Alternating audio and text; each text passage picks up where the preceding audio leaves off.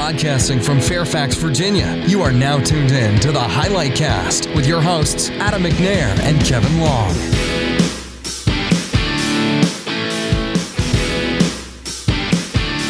Hello, everybody. Welcome to another episode of the Highlight Cast. This is Adam McNair. Thanks for joining us again. We are joined, as always, by Kevin Long. Kevin, how are you today? I'm doing great. How about you, Adam? Great. We are also joined by a couple of special guests. We are joined by Kevin Milner, who is one of our architects and part of several of our programs, and also Sarah Dreyer, who is on one of our programs currently and has worked with us for quite a while. And we wanted to talk today specifically, and the reason that Kevin and Sarah are here, we wanted to talk specifically about ServiceNow. So the recent podcast that we've been doing, we have been talking about some of our vendor partnerships. And again, the vendor partnerships are really a way for Highlight to deliver elevated services, support of a technical environment that includes better utilization of a platform that has been purchased by a customer organization. So that means different things for all the different platforms. That could be better access to training, better access to certified staff, et cetera. Now, we are a certified ServiceNow partner, and we've been increasingly using ServiceNow on some of our programs. Now, Kevin Long, when you look at ServiceNow in customer spaces, what are you seeing? ServiceNow as what capabilities is that giving to a customer organization? A lot of times you're seeing things, historically help desk management, ITIL infrastructure and things like that. But even more and more, we're getting to see things where as a platform, we're being able to implement customer workflows, be able to asset tracking and things like that, and help provide a lot more business intelligence into how customers are operating, both financially and technologically. Now, I've been involved with various ITSM type tools. I think the baseline of that is pretty much just a ticketing system.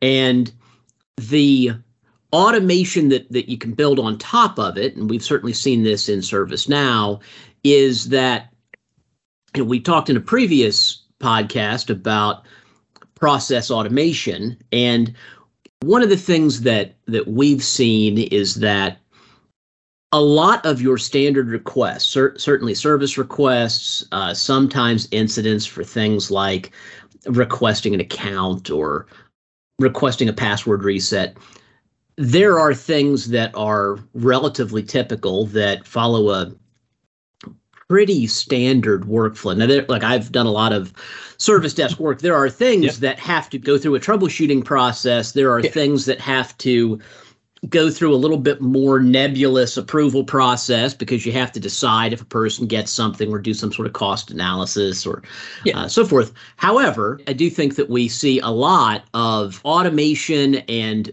that ultimately increases the customer experience, and ServiceNow has supported that a lot. Now, Sarah, I know that you've been working on our one of our Army programs, and understand that you've been instrumental in our expanded utilization of ServiceNow in the environment. Could you talk a little bit about what the use case is there and how we're using it?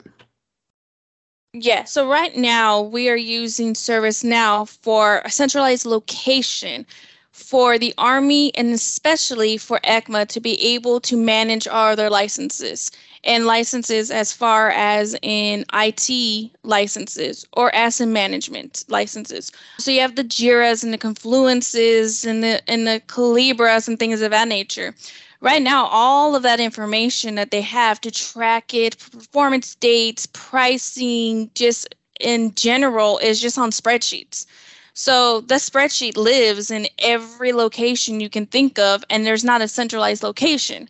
Well, in ServiceNow, we are building that. We are building the ability for ECMA to be able to manage their license, be able to make sure that the customer doesn't have a lapse in licenses, but also be able to manage the projects and then the budget that are associated with those licenses. So license management is a common issue. I mean, I think every organization has some aspect of license management, unless they've completely outsourced it to a different group.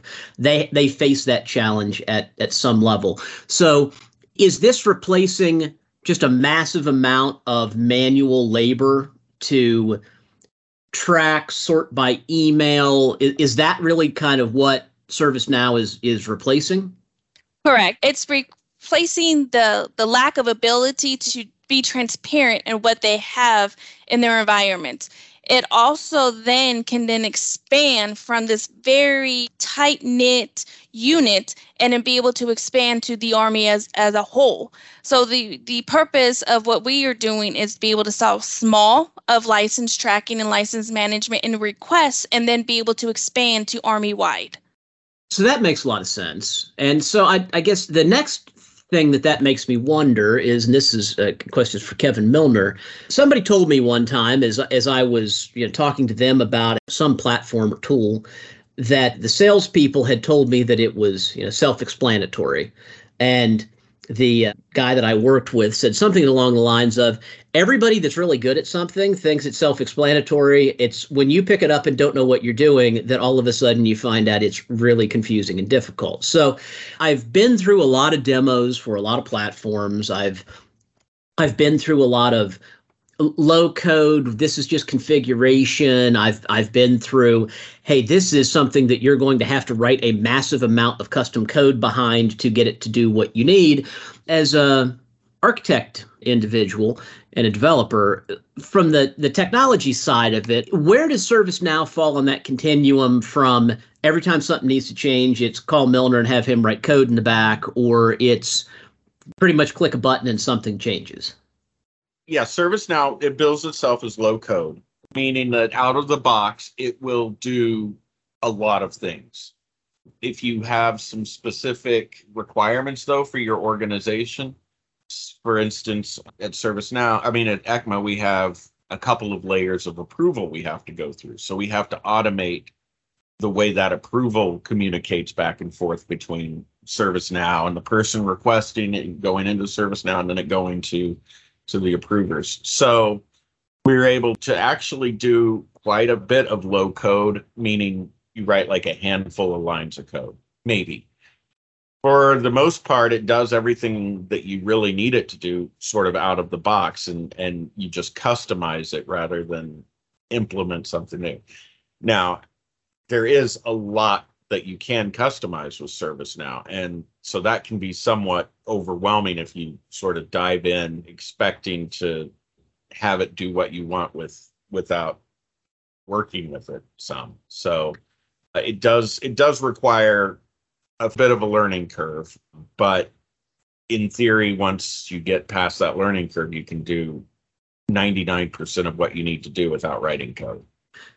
And so is it safe to assume that the code writing is really for integration with other data feeds that are maybe don't have a ServiceNow API, or highly customized reporting or interface changes? Are those kind of the categories of things? Or, so you basically, if you want to track some things and have user permissions and access and those types of kind of fundamental services, that's a front-end configuration as opposed to back-end. Is that kind of how it works? Yeah. So for instance, I'll give you an example of both cases.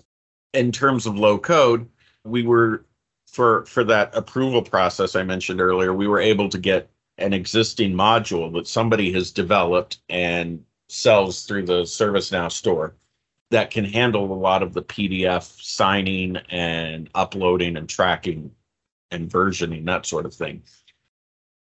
For another project where we wanted to be able to get license counts from a specific administrative console for an application, we were able to write some custom code in JavaScript, and it gets ran by the internal JavaScript processor and executed. And we did that to actually reach out to another web page using HTML, pull it back, and then look for the specific data point we were interested in and output that. Yes, to answer your question. Okay, and what I'm also hearing is that, for lack of a better term, you've got essentially an app store. And I know we've seen that with Salesforce. We have seen that with some other tools, that it is probably highly likely that the problem that you're trying to solve has been solved, at least in part, by someone else. And there is a notional, call it a plugin, call it a widget, call it something that you buy and add on to your ServiceNow instance. And ServiceNow uses both of those terms interchangeably for it. Okay. Module, widget.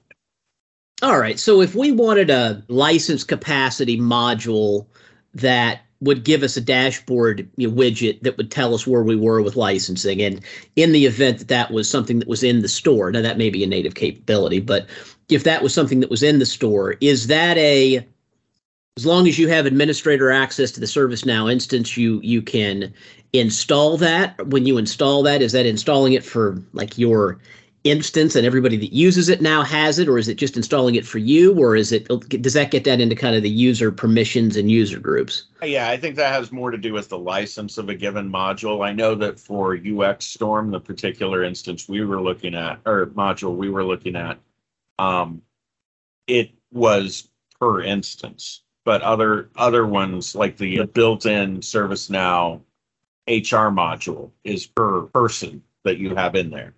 So ServiceNow makes it available to set the licensing structure to how you want on your modules. So it really just depends on what the author is doing with it.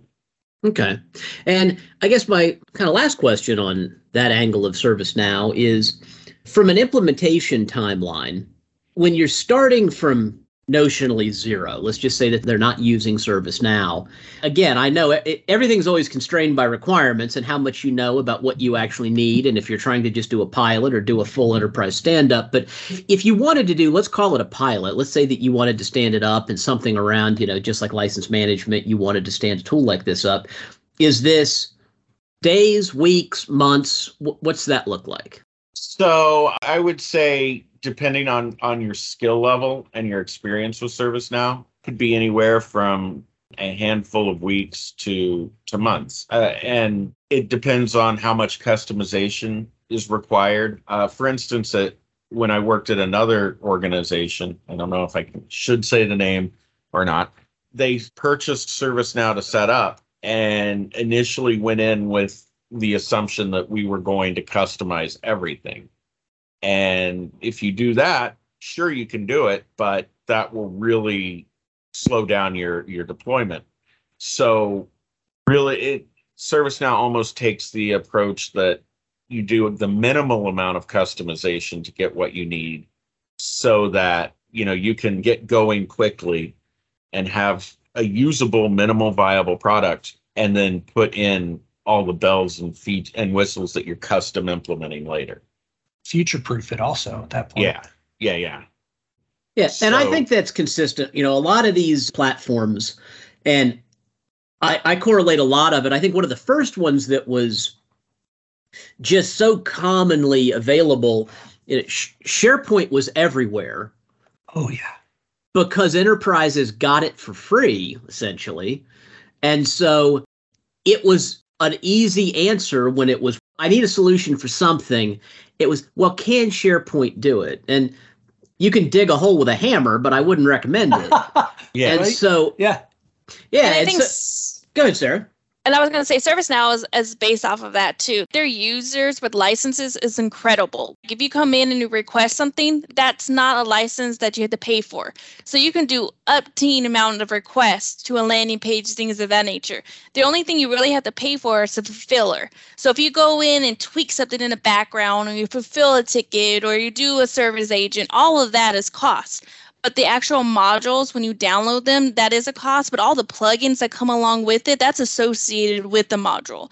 So when we do the ITSM management, the Pro type or the Enterprise Edition, all of that is included. So it's really cost efficient too when you think about it, because it's a foundation, and you bring in an instance, and then you buy the sandbox, and then you come in and you're able to get the test, pres, and prod, and all that is included. And then you can negotiate pricing, things of that nature. So the structure of it as a whole is amazing. And then the after effect to upkeep it is also cost efficient too. So one of the concerns that we had was, we have 1 million requests. What is that going to cost? That doesn't cost anything to come in and to request license. Only thing that costs is fulfillment. So ServiceNow actually thought about that. And ServiceNow also thought about sandboxes. What does that look like? So you can go in there and you can develop in your sandbox, and it's like the Wild Wild West. And the great thing about that is that you only incur cost if it's associated to a production, if it's associated. But if you want to do training, there's upteen amounts of just free trainings you can go through. Just recently, they had a whole free training of the fundamentals. And so they take you through and they look at everything. And ServiceNow is fantastic about having just cost efficient things for the outside environments to just come in and look at it. So people think, sorry. Yeah, that sounds like a very good point, I think, also, that if you look at it from an enterprise standpoint, what I'm hearing is that, and this has certainly been an issue with other tools that we've looked at in the past, is your enterprise licensing cost is going to be related to the number of people that are really using it as a tool to provide the underlying support. But the customers of the system, so to speak, that those licenses are free, that you've got a robust and what sounds like free training capacity, and the ability to have included in your licensing a sandbox or test instance, so that you can, if you are starting from the idea that you're going to do a limited scope pilot, that you're going to come up with something as a minimum viable configuration, and then use that to derive further requirements. Because I think one of the things that we've talked about here before and elsewhere is that the technology is rarely the problem anymore. And so I think the challenges that you run into in an implementation like this is that you may not know who approved something in your organization. You might not have really defined when is something automatically approved, or when is it discussed, or who discusses it, or who approves it. I mean, I've worked a lot of places, both customer organizations and internally, where the decision to provide somebody, for example, with a really high-end desktop machine was kind of this ad hoc decision. The decision as to whether or not somebody got developer access, kind of power user access to different tools and administrative access to the box that they worked on, was kind of an ad hoc discussion about, well, why do they really need it? And those kinds of things are very, very difficult to map out as a business process, and they are infinitely difficult to track or forecast, because if you don't have any kind of criteria for why you make a decision, deciding how many of those decisions you're going to make next year is nearly impossible. So one of the benefits of the incremental evolution of a rollout like this is when you come across those business questions, when you come across the bits of governance that you have not authored yet, the system, when you get ready to do your next little piece of it, that next little rollout might ask a half a dozen questions that you have some time to answer. Whereas if you tried to scope and architect an enterprise-wide rollout, there are going to be questions spawned by questions that you're not even going to know who to go to answer. And so it's a much more manageable business activity if you take the pieces like that. And it's also helpful to know that the sandbox and training, so both you can be learning about the potential, you can be socializing that with the customer organization, you can be having conversations about what other capabilities there are, and then using the quote unquote free development environments to come up with the next versions of that, and then use that to drive the conversation about how one gets things approved and if the customer is okay from a governance perspective. That makes a lot of sense. I think that's kind of to me, that's what I take as the summary value of this, is that it's easy enough to get some value out of almost immediately, and it will help you organize data and organize workflows and streamline or get visibility onto your customer support, and then you can iterate that maturity from there. So in summary, ServiceNow is continuing to grow market share in the federal government. We're excited to be a ServiceNow partner. We talked a little bit today about one of the use cases where we have been using ServiceNow. There are others. We've used it on several other programs, and ranging from there's no system in place, and so having something to track user interactions or licensing is helpful, up to we think there's something there, but we really need more maturity and better visibility and chargeback of licenses and some of those kinds of things. We've had a lot of really good success with ServiceNow. And so I just wanted to thank everybody for listening to the Highlight Cast today. You can keep up to date with Highlight News on our website, highlighttech.com. You can also follow us on our LinkedIn page. Thanks again to as always, Kevin Long, but also to Kevin Milner and Sarah Dreyer for joining us. Tune into our next episode. We are going to be talking about emerging technology. And thanks again for listening to the Highlight Cast. The views and opinions expressed in this episode are those of the hosts and do not necessarily reflect Highlight Technologies and/or any agency of the U.S. government.